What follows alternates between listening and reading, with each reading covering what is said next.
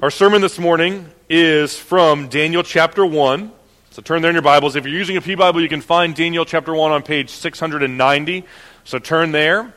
New book starts this morning. We're gonna spend about 12 weeks in the book of Daniel. 12 chapters. We're going to try to hit a chapter a week.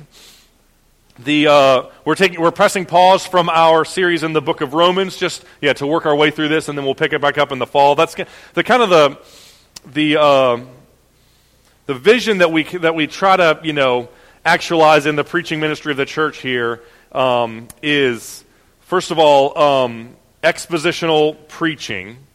So on any given sermon, we're going to read a passage of Scripture, and then we're going to take some time to think about what it means and how it applies to our lives. You might occasionally hear a sermon on a topic or something like that, but for the most part, we try to work our way through passages of Scripture. And the idea behind that is that God has spoken in His Word, and so we want to let Him speak to us as we kind of open it and read it together. We don't gather to hear me or anyone else speak. We gather to hear God speak through His Word. Now, so expositional sermons, we usually kind of, for the most part, we work our way through books of the Bible, kind of start to finish.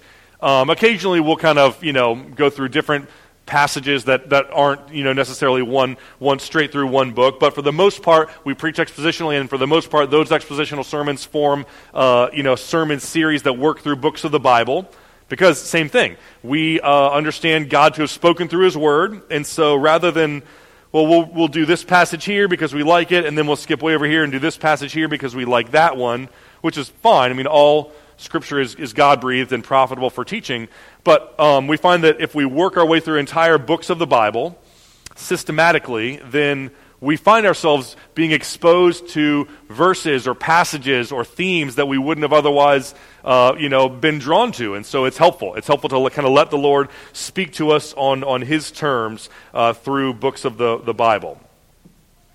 So, next question you might be asking is, how do we decide what books we preach through? Glad you asked, because so the vision there is that the Bible is this kind of big compendium, as it were, this big amalgamation of a bunch of different books that were written across various centuries by dozens of different authors. And so there's the Old Testament, 39 books in the Old Testament, 27 books in the New Testament, and then within those two testaments there's a number of different genres: the law, the history, the prophets, gospels, letters, apocalyptic literature. So there's a bunch of different genres, and so the vision is, as we preach through individual passages and as we work through books of the Bible, we want to kind of help you have a balanced diet of different genres of the Bible from the Old and New Testament over a relatively short period of time, right? We don't want someone to have to attend James River for 20 years before they hear something from the Old Testament or the New Testament, or before they hear something from one of Paul's letters versus a gospel. So a year, 2-3 years, we want someone to attend here for a reasonable amount of time and be able to kind of be exposed to different genres, different kinds of books of the Bible. Now, even within that, we in terms of the length of any given sermon series, what we find is that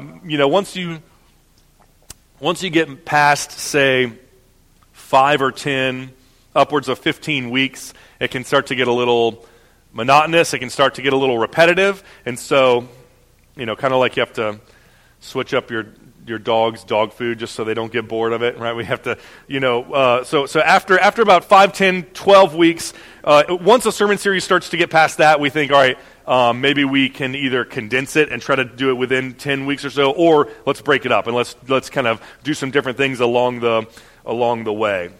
And so, and then even so whenever we look to preach through a book, that's one thing we're thinking is like, okay, can we fit this entire book in a chunk of time that people will be able to hear it and receive it and be blessed by it without it kind of getting too long? And if not, then let's break it up into different sections and things like that, which is also going to affect the pacing. You might have also noticed that sometimes we preach through books quickly, and sometimes we preach through books slowly. Sometimes we just go through every single word on every single line of every single page of every single book. And sometimes we kind of zip through books more quickly. Now, we do that on purpose because, so this is I'll let you. This is an insider baseball. So not only when we preach here this morning, you probably are well aware of one goal of what the preaching event is, which is to expose God's word to you and teach you from God's word. Right? But there's a long con going on in the background you don't even know about, which is part of what we're doing in the preaching ministry is not just teaching you from God's word in any given moment. That's the main thing. But the other thing is teaching you how to study God's word on your own. Right? As we read and study God's word, and as we consider what it means and how it applies to our lives, that's just what Christians do when they read the Bible on their own at their homes throughout the week. And so it is for you as a Christian walking with God. You need to know how to just chew through large chunks of Scripture. You need to have the skill set to be able to read the book of Isaiah in 2 weeks, which is that's a big book and that's a lot, and it's gonna you kind of have to work your way through it. But that's a skill that Christians need to have. How can I read large portions of Scripture quickly, just kind of chew through them and get the big, broad? But another skill that Christians need to have is, how can I sit and meditate on? How can I read Luke 19:10, right? For the Son of Man came to seek and save the lost, over and over and over, 12 times, 100 times, meditate on it, right? And then list out pages worth of implications that I can tease out from that one verse, right? It's a different skill set, right? Reading through passages quickly and slowly. And so, again, what I've been trying to do, what we try to do here is to show you both of those through the preaching ministry of the church. Sometimes we, cover big, long books very quickly. Sometimes we cover short passages and we inch our way through them very slowly. Now, again, the reason why we see the preaching ministry of the church not only as teaching you, but also showing you how to learn and dive into God's word on your own is because we're Protestants, and that's a Protestant principle. Is that the doctrine called the priesthood of all believers? All of us here own Bibles, or we can, or we should, and all of us have the ability to study God's word and to interpret it and to apply it to our lives. No one here has to come to the church, and no one here is completely bereft of God's word unless they come here and get it from a special person who's gotten some special dispensation that can give it, right? Like, we all have Bibles and we study God's word and we learn it together. And so that's kind of a brief kind of overview of how we understand the preaching ministry at this church. Expository preaching or expositional preaching, working through books of the Bible, a balanced diet with different varieties of genres, Old Testament, New Testament, different speeds and kind of rates at which we work through them. That's all kind of baked into how we understand God's word and how we want to learn from it and benefit from it. So, we're working through Romans. It's going to be probably a 2-year venture, about 60 sermons or so. And so we're going to take a break from that and work through. We haven't been through a prophet in a while, so we're going to look at the prophet Daniel for the next couple of months and work through this book. Daniel is an amazing book. One commentator calls Daniel the keyhole of biblical prophecy. And so the book that unlocks all of the biblical prophetic interpretation throughout the rest of the whole Bible. He argues that if you master Daniel, then you can master the whole Bible. If you master, right, the prophecy, all of the prophecy in all of the Bible, the book of Revelation, right, all of human history, right, on into eternity, if you master Daniel, you kind of unlock all of that. So, it's a tall order, and it's tough sledding. Daniel is not an easy book to just open and read in some parts of it and just kind of interpret right away. So we're gonna have to work through it together, learn together, figure it out together. But that's the goal over the next few months. Daniel was written by Daniel.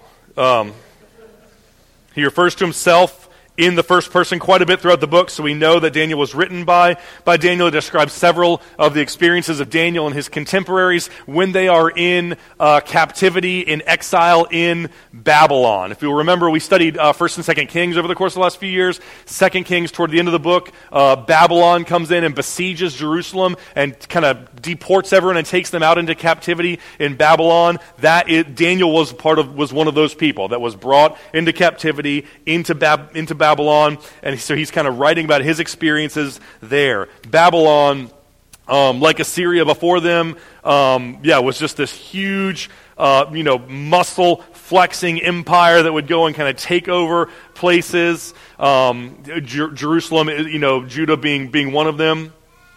When they would do that, they would kind of just bust into the city. They would, anyone who's kind of violently opposing them, they would kill them, or they would, make sure that they are sufficiently marginalized. They would take all of the valuables, most of which in the ancient world were in the temple, right? In the ancient world, everyone kind of understood their kind of local people group to kind of be under the umbrella, under the authority of their local god, their deity, and they worshiped that god in their temple. And so when nations would clash, they would see it as not just the clashing of nations, but the clashing of the gods that those nations serve. So if Babylon comes in and takes over Jerusalem, then effectively what Babylon is thinking is, not just we're bigger and stronger than you, though that's true, but also our God is bigger and stronger than your God. And so they would kind of come in and take all of their valuables out of the temple. They would take the king and they would publicly humiliate him, mutilate him, kill him, to kind of send this message to everyone: don't stand up to us, right? We are in charge. Your best bet to live is just to go with the flow, right? Don't push back against our taking you over. Just go with it. And some civilizations, Assyria being one of them, were even more ruthless, where they would just, kill everyone, salt in the ground, kind of burn all, they would just really do a number on the places. Babylon at least tried to say, the idea was, we'll kill you if we have to, but we would be better off, and you would be better off if we could integrate you into our empire and deprogram you from who you are, kind of Control Alt Delete, right? Like reformat the hard to make you, deprogram you from what you were as an Israelite or whatever, a citizen of your nation, and reprogram you as a citizen of Babylon. And so that was kind of what they would do. And part of that would be they would separate husbands from wives, fathers from children, send everyone to all these different reaches of the empire and kind of get them plugged in there, learn a new language, new customs, new religion, new beliefs, new philosophies, new literature, all of this stuff. And after a few years, you're just completely you've been brainwashed into being a part of the Babylonian empire. Daniel was that they were doing that to Daniel and to other people like him. And so Daniel was one of these men that they brought into the royal court to be educated and trained and Babylonized, as it were. And so the book of Daniel is kind of his story about that. And so the book of Daniel then is a story of how Daniel went through that experience, but also how he lived and thrived and managed to flourish spiritually in that circumstance that, if you're thinking that would not be very conducive to thriving spiritually and worshiping God, you're right. That was a really hard, to be brought into a pagan nation that doesn't worship God, and to be, where they're actively trying to indoctrinate you and say, you don't worship God anymore, you worship our gods now. To live in that space and to be faithful to worship God in that space is not an easy task. And that's exactly what Daniel was doing. And so the book of Daniel, in a lot of ways, is this, it's instructive for Christians to know how to walk with God and to thrive in our relationship with God, even in the context of intense suffering, even in the context of intense persecution from a world that is radically opposed to God and radically resentful of the people of God. If you live in that space, or have ever lived in that space, or feel as if you live in that space and still want to walk with God, then Daniel is a book for you to read to kind of learn how to make that happen. The book of Daniel does, like that guy said, right, the keyhole of prophecy, right? The book of Daniel does tell us a lot about the course of human history, much of which was going to take place after Daniel was written. So it's very interesting and fascinating to see how he writes about future events. And it does tell us a lot about the end times and about eschatology and the return of Jesus. All of that's true. But I would argue that more than that, the book of Daniel is a book for Christians who are suffering and being persecuted, a book for them to read and internalize and just learn how to operate and thrive and flourish in that space. So, yeah, by all means, use it to fill out your rapture chart. But if that's all you use the book of Daniel for, then I think you're missing a big part of it, which is to help Christians walk with God and thrive spiritually, even when they're suffering and even when they are being persecuted. Now, big question that scholars will ask when they look at the book of Daniel is, when was it written? Which is kind of tied to the one we already answered, which was who wrote it.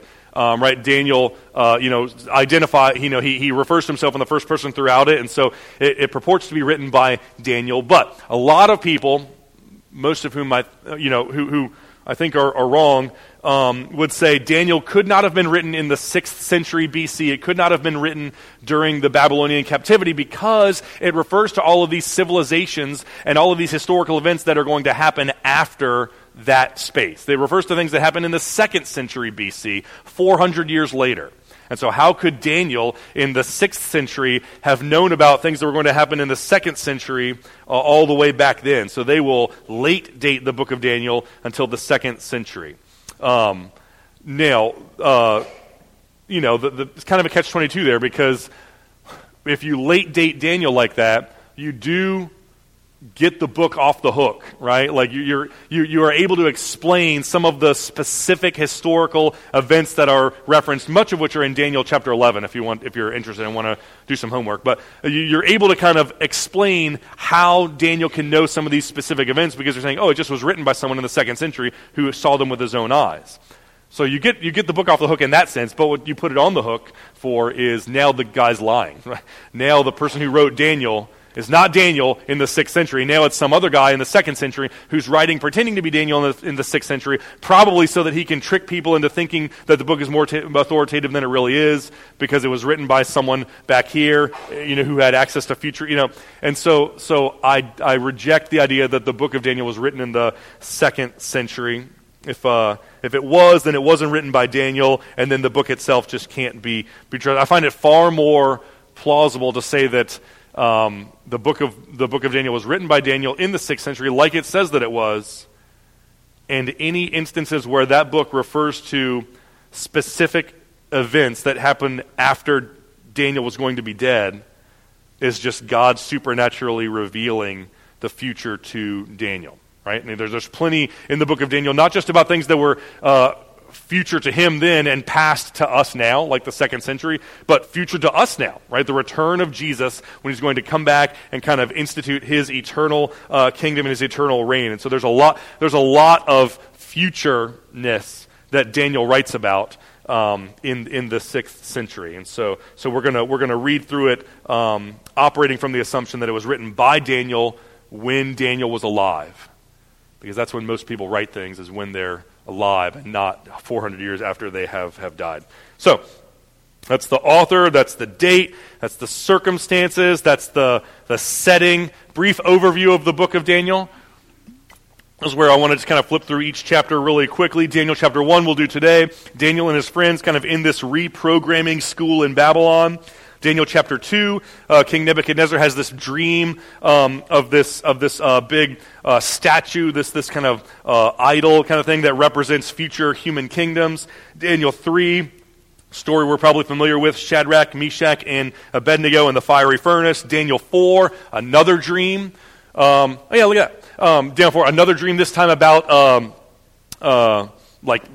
a tree and these future kingdoms. Daniel chapter 5 is a different king, no longer Nebuchadnezzar, now it's Belshazzar. and a vision that he has, and then he dies shortly after the vision is interpreted for him. Daniel 6 is Daniel in the lion's den, probably the famous story that we're all familiar with. Daniel 7, another dream with 4 beasts. Daniel 8, another dream with 2 different animals. Daniel 9 is a prayer that Daniel prays for his people. Daniel 10 is an angel comes and kind of tells Daniel about this heavenly conflict that's going on. Daniel 11 is a detailed vision of future earthly conflicts among nations. And then Daniel 12 is this promise from God about his final resurrection at the end of time. So 12 chapters. We're going to try to cover one a week for the next 12 weeks. But what's interesting, and that's kind of what this thing is that a lot of scholars contend that the book of Daniel is written as, structured as what's called a chiasm. A chiasm is a literary device where you kind of structure, you build parallelism into the structure of what you're saying to make it more poignant or more memorable, or to draw attention to a particular point or themes. So the most rudimentary version of a chiasm is just ABA or ABBA, right? Or ABCBA, that kind of thing. So you can kind of see how it kind of goes down. There's parallelism between the top and the bottom as you get, right? You know, a chiasm would be when the tough gets going. When the going gets tough, the tough get going. That's a chiasm. Or if you fail to prepare, you prepare to fail. Right? These are chiasms. And so commentators will say Daniel is one big chiasm, and you can kind of see it, right? Daniel and his friends are in exile in chapter 1. There's this vision of the return from exile in verses 10 to 12. Daniel has this chapter 2, dream of 4 kingdoms, followed by God's eternal kingdom. 7 through 9, dreams of 4 kingdoms, followed by God's eternal kingdom. Daniel 3 and 6, Daniel, his friends are saved from the fiery furnace, and he is saved from the lion's den. Daniel 4 and 5, the humbling of Nebuchadnezzar and Belshazzar, respectively. And so there's this chiasm, and when you see a chiasm like this in Scripture, it's usually pointing your attention to whatever's in the middle of it, or it's pointing your attention to themes that kind of work their way through it. So this chiastic structure of Daniel would basically argue that there are 2 main themes going on here. One is that even though God has sent his people into exile because of their sin, he is still sovereign over everything. Every kingdom, every human kingdom that is or is going to come, God is sovereign over them. He knows them from the beginning. He's able to, work sovereignly through them to ensure that his ultimate final wish, which is that they are brought back from exile. So even though you're in exile, God is sovereign. He's going to save you from exile. That's kind of a big theme. And then the other one you can kind of see from where it kind of comes together in the middle is that one big element of God's plan for when he saves his people from exile is that he is going to humble and judge and bring low the prideful people that are standing in opposition to him and to his people. God is going to save his people from exile, and as he does so, he is going to humiliate, humble, and bring low the people that are persecuting them and that are exploiting them and oppressing them. Those are kind of the 2 big themes that you can see from this chiastic structure of the book of Daniel. So, that's the author, that's the date, that's the circumstances, that's the setting, that's the structure. That's our introduction. Now we can start the sermon itself. We'll start now. I'm kidding. We are going to go quickly because the beginning was a little bit long. So I'm going to pray first. We're going to read through Daniel 1 as we work our way through it. And then, just consider what we have to learn from Daniel and his friends in their kind of space of being in Babylon here. So let's pray, and then we'll just pray, and then we'll just read and consider as we go. Lord Jesus, you are the sovereign King, and you have spoken to us. We thank you for your sovereignty, your authority, your glory, but we also thank you that you are a God who speaks to us, who cares about us, and who wants to take care of us and ensure that even in the midst of suffering and persecution, that you preserve us and provide for us. God, we pray that we could see you and your glory in your word this morning, and we pray that you would use it to encourage our souls and help us to persevere together. It's in Jesus' name that we pray. Amen. Okay. Daniel chapter 1, verse 1. In the 3rd year of the reign of Jehoiakim, king of Judah, Nebuchadnezzar, the king of Babylon, came to Jerusalem and besieged it. That's exactly what we saw in 2 Kings chapter 24. Verse 2, and the Lord gave Jehoiakim, king of Judah, into his hand with some of the vessels of the house of God, and he brought them into the land of Shinar, the house of his God, and he placed the vessels in the treasury of his God. Right, so like I said, our God is bigger than your God, right? What's the thing that kids say if there's like a fight on the playground, right? My dad can beat up your dad, right? Or my whatever. Right? Our God is bigger than your God. We beat you, and that means that our God is bigger and stronger than you. And so we're going to take all of the valuables that you have given in offering to your God, we're going to steal them, we're going to put them into the temple of our God, and everything that you were once offering as a gift to your God is really indirectly now being sent back to our God. You've been worshiping our God the whole time without even knowing it, because our God beat your God. And so this is bad for any nation who understands themselves to be a local people group under the authority of their local deity, but it's especially bad for Israel, because they don't believe that their God is their little individual God like everyone else does. They're not polytheists that say, well, everyone has their own God and we have ours. The God of Israel says, no, there are no other gods. I am the only one. Every other God is fake. It's false. I am the God not just of Israel, but I'm the God of the heavens and the earth, and everyone, every single person, regardless of whether they're in Israel or outside of Israel, owes their life to me and their worship to me. And so when you see that God, who his presence and his glory dwelt in the temple that Solomon built, and all of these like fancy, valuable things that are in this temple that Solomon, when another nation comes in and takes them all and takes them to their idolatrous temple, that really cuts you to the quick, and it makes you start to question, man, maybe God's promises can't be trusted. Maybe God is not good. Maybe God does not keep his word. So this is a really unsettling, upending moment in the lives and the hearts of the people of Israel. But it's not just the treasures that they take into the treasury, but it's also people. Verse 3, then the king commanded Ashpenaz, his chief eunuch, to bring some of the people of Israel, both of the royal family and of nobility, youths without blemish and of good appearance and skillful in all wisdom, endowed with knowledge, understanding, and learning, and competent to stand in the king's palace. Bring them and teach them the literature and the language of the Chaldeans. Chaldean is another word for Babylonian.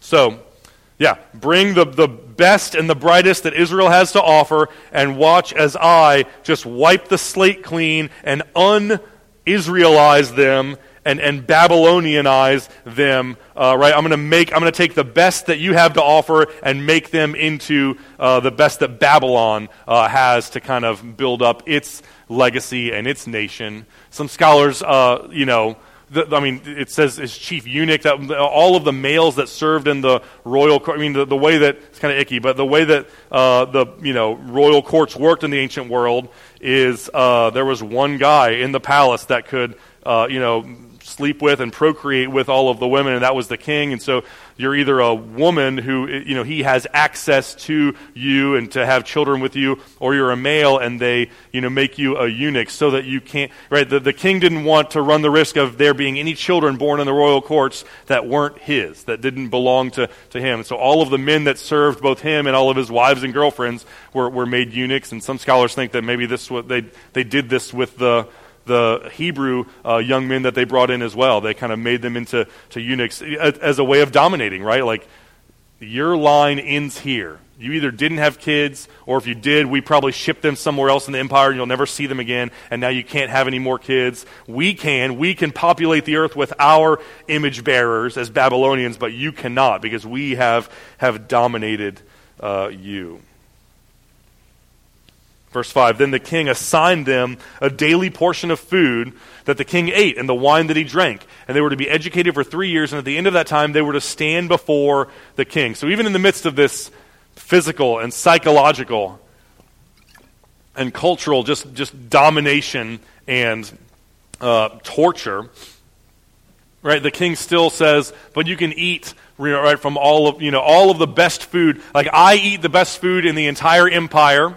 I tax everyone heavily, and I use it to get the best food and the best wine, and you can have that with me. That's going to be part of your indoctrination, part of your training to be Babylonian, is that you're going to learn. We're going to give you a taste for the finer things in life, the best food and the best wine that you could possibly eat. And it says, verse 6, among these were Daniel, Hananiah, Mishael, and Azariah of the tribe of Judah. So these guys are from the same tribe that David and Solomon would come from, the same tribe that later Jesus would come from. The name Daniel means God is my judge, right? I don't answer to other people, I answer to God. The name Hananiah means God has shown me favor. So God has treated me better than I deserve to be treated. The name Mishael means who is like what God is. Who is like God, right? God is great and glorious and better than anyone and anything else. And the name Azariah means God has helped me. He's worked in my life and he's done things for me that I could not do for myself. So all four of these guys have names that are intended to point your direction to God and make much of God, speak highly of God. Verse 7, then the chief of the eunuchs gave them new names.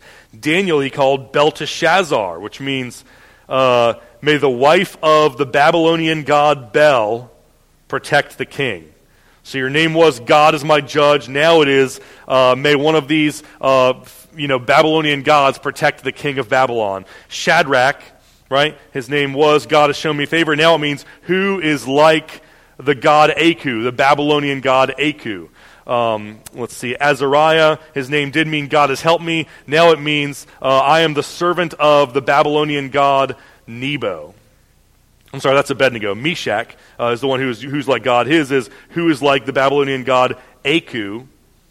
And Abednego, servant of the Babylonian god Nebo. So all four of their names explicitly referred to the God of Israel, the God of the heavens and the earth, the one true God, and they've all been changed to names that explicitly point to these false deities that the Babylonians worship. And that's the name that they call, right, breakfast, lunch, and dinner. That's the name that we're going to call you by, is your new name that we have. You no longer are part of your old family, your old country, your old religious practices. You no longer have your old name. Now you have names that honor our gods instead of names that honor your God. Verse 8, it says, and Daniel resolved that he would not defile himself with the king's food or with the wine that he drank.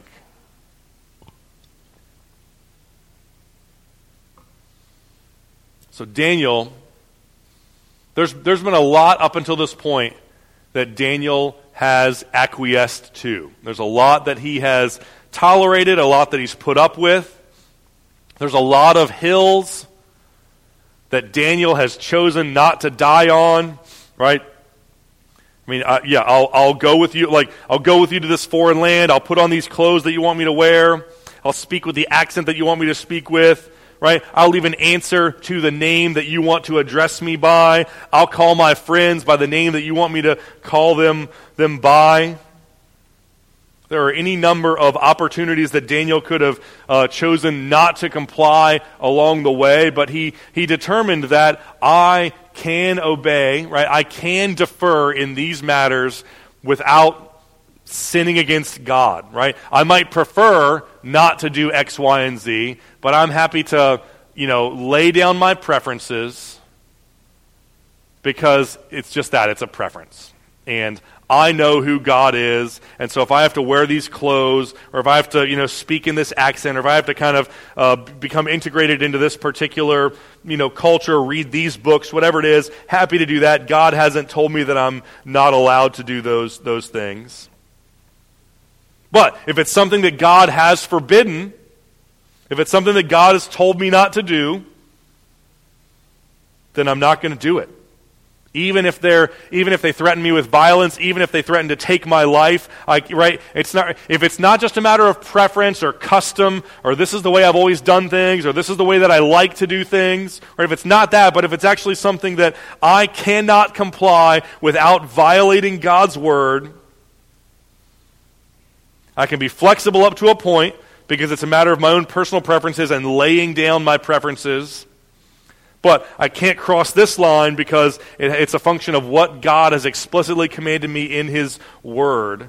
Then Daniel says, no, I'm going to put my life and my health and my safety into God's hands. And if I perish, I perish.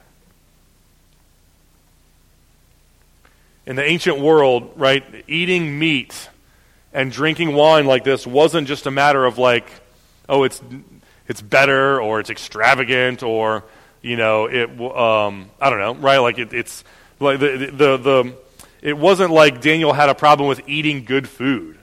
It's that Daniel had a problem with most meat and drink that you would get in the ancient world had been sacrificed to idols.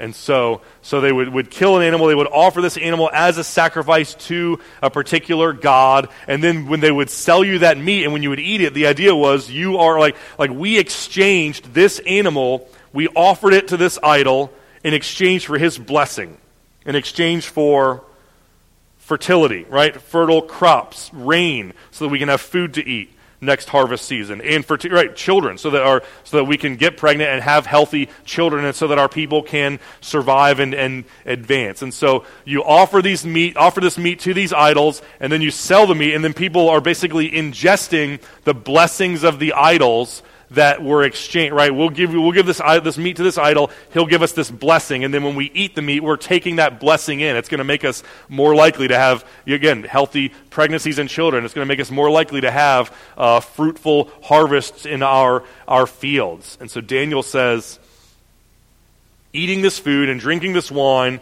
is basically a way of saying, I believe in your God.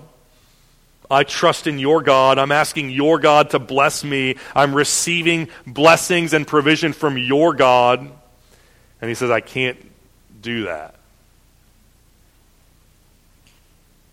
I can wear your clothes. I can read your books. Yeah, I can let you call me by the name you want to call me. I can travel with you to this other place, but I can't worship your God. If that's an issue, then you're just going to have to kill me, because I can't do it. It's kind of exactly what Jesus said, right? Jesus went through his whole life continually deferring, laying down his preferences and his desires and his personal needs, prioritizing other people's needs and desires above his own, right? So Jesus was flexible a lot of the time, whenever he was able, happy to defer. But then, right, at the end of the day, Jesus was here on a mission to die as a sacrifice for the sins of his people, and there was no flexibility in that. There was no, maybe I will, maybe I won't. That it was, no, I'm going to do it, or I'm going to die trying, right? God called Jesus to die as a sacrifice, and Jesus did it without wavering, even when it cost him everything. And so, as we walk through our lives as believers, there's going to be any number of decisions to make. There's going to be any number of, is this something I can acquiesce to or not? Is this a hill that I need to die on or not? And Daniel shows us clearly that there's a lot of hills that you don't need to die on, and that's okay. It's probably better for you to recognize those and to be humble and not die on every single hill. There's a lot of Christians that if they came into our church this morning, or Christians throughout church history, if they came into our church, they would think that we have just totally compromised and just given ourselves over to just, they'd look at the way that you guys are dressed, let alone me, right? Flip-flops and shorts, just like, how dare you, not wear your Sunday best, right? To come, right? Or they would look at the music that we play. Guitars. They'd be like, you know what other kinds of music has guitars? Rock music. Satan's music. That's what has guitars, right? Amplification. What is this, Woodstock? Like a bunch of hippies, Right? right? There's a lot of Christians all throughout her church history that kind of have their particular convictions and their preferences and their hobby horse, and this is the hill that we're going to die on, and we can't compromise it, right? But there's a difference between the things, our preferences that we like, and the commands that are explicit. There are Christians that would come in here and think, you guys all own your own Bibles in English? That is sacrilege, because that's commonplace. You're not supposed to translate the perfect, pure, unadulterated Word of God from Latin, the language it wasn't written in, but the one that we like it in, right? You can't translate it from that into this like common language that all these barbarians can just read on their own at home. So a lot of Christians with a lot of preferences, a lot of hills that they all want to die on.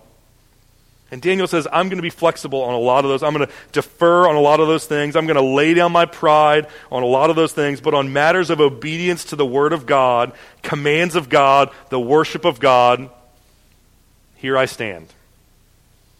I can do nothing else. If I perish, I perish. And so there's going to be a lot of issues in your life where you might not want to, but if you're being honest, you can and probably should be flexible.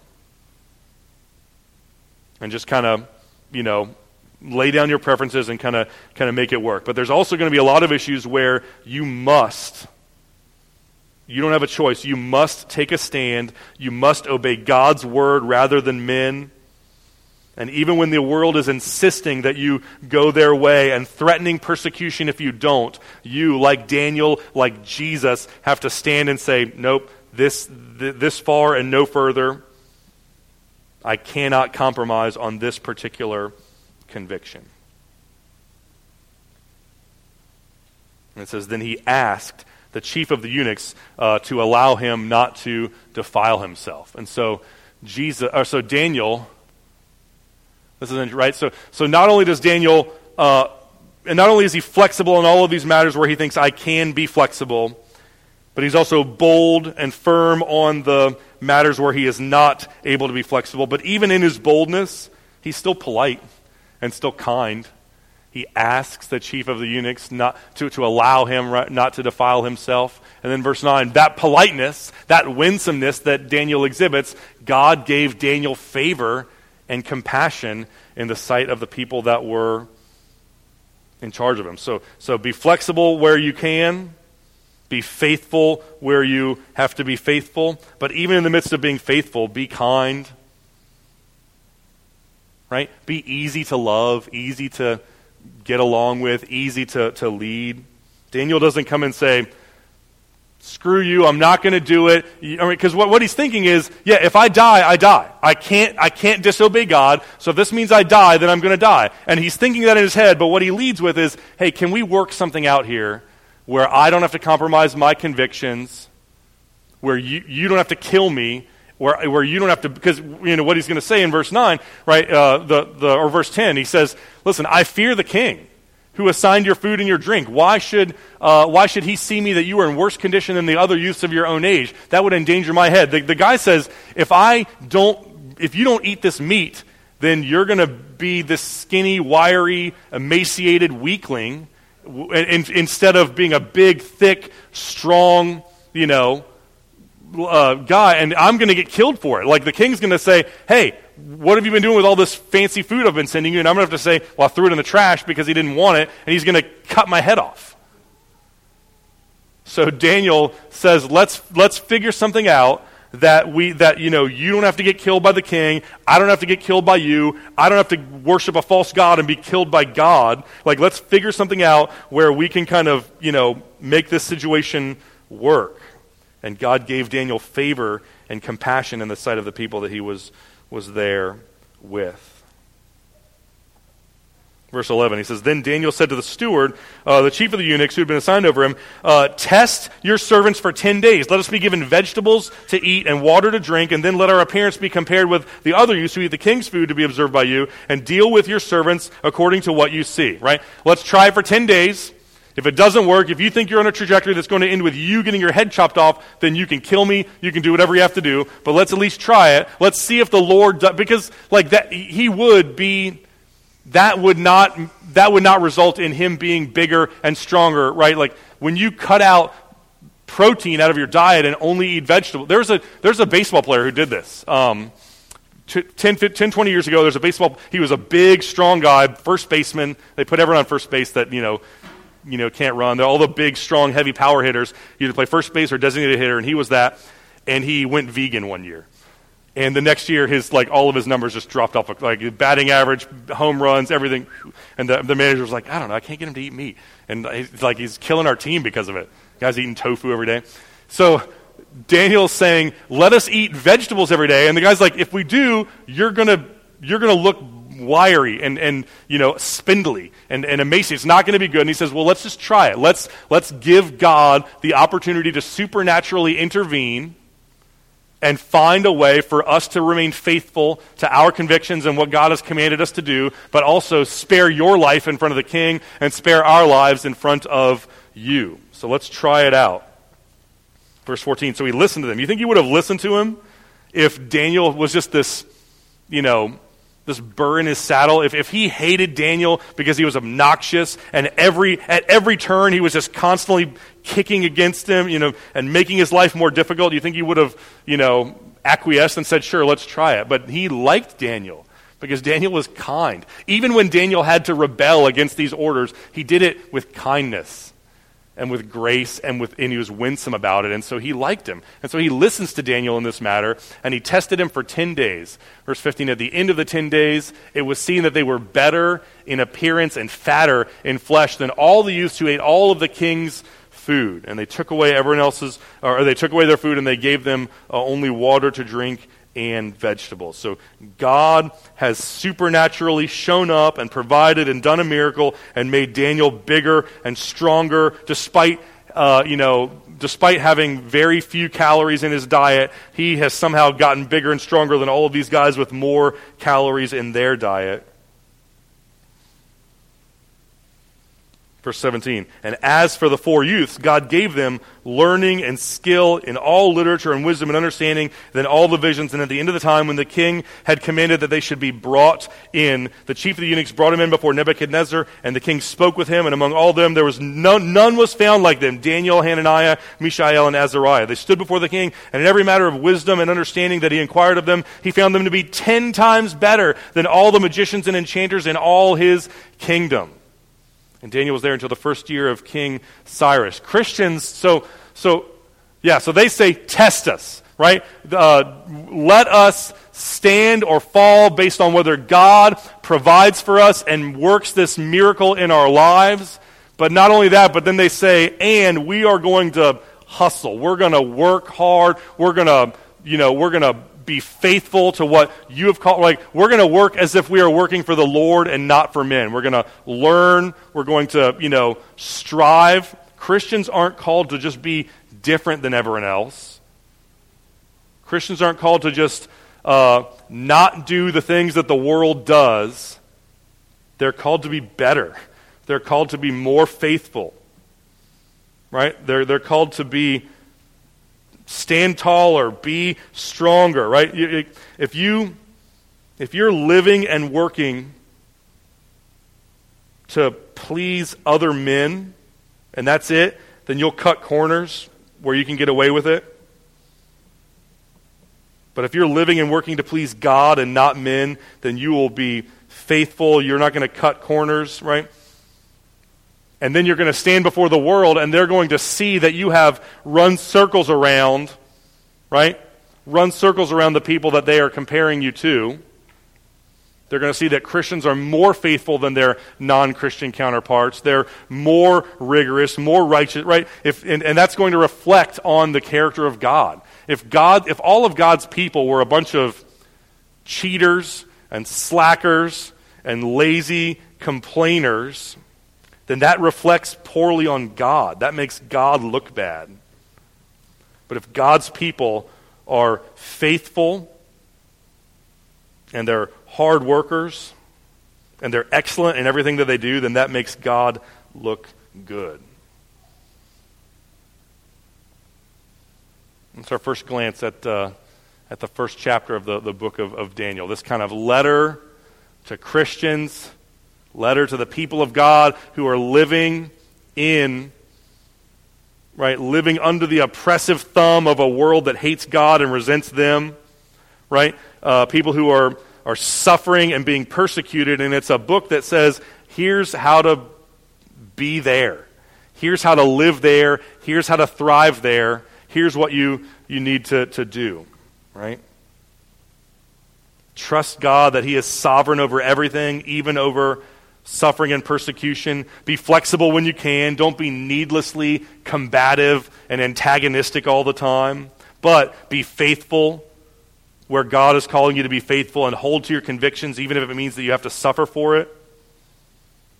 Be humble and kind and winsome. Love your neighbor. Be someone who is easy to love. And then work hard and do a good job so that it reflects well on your Father in heaven. Let's pray together.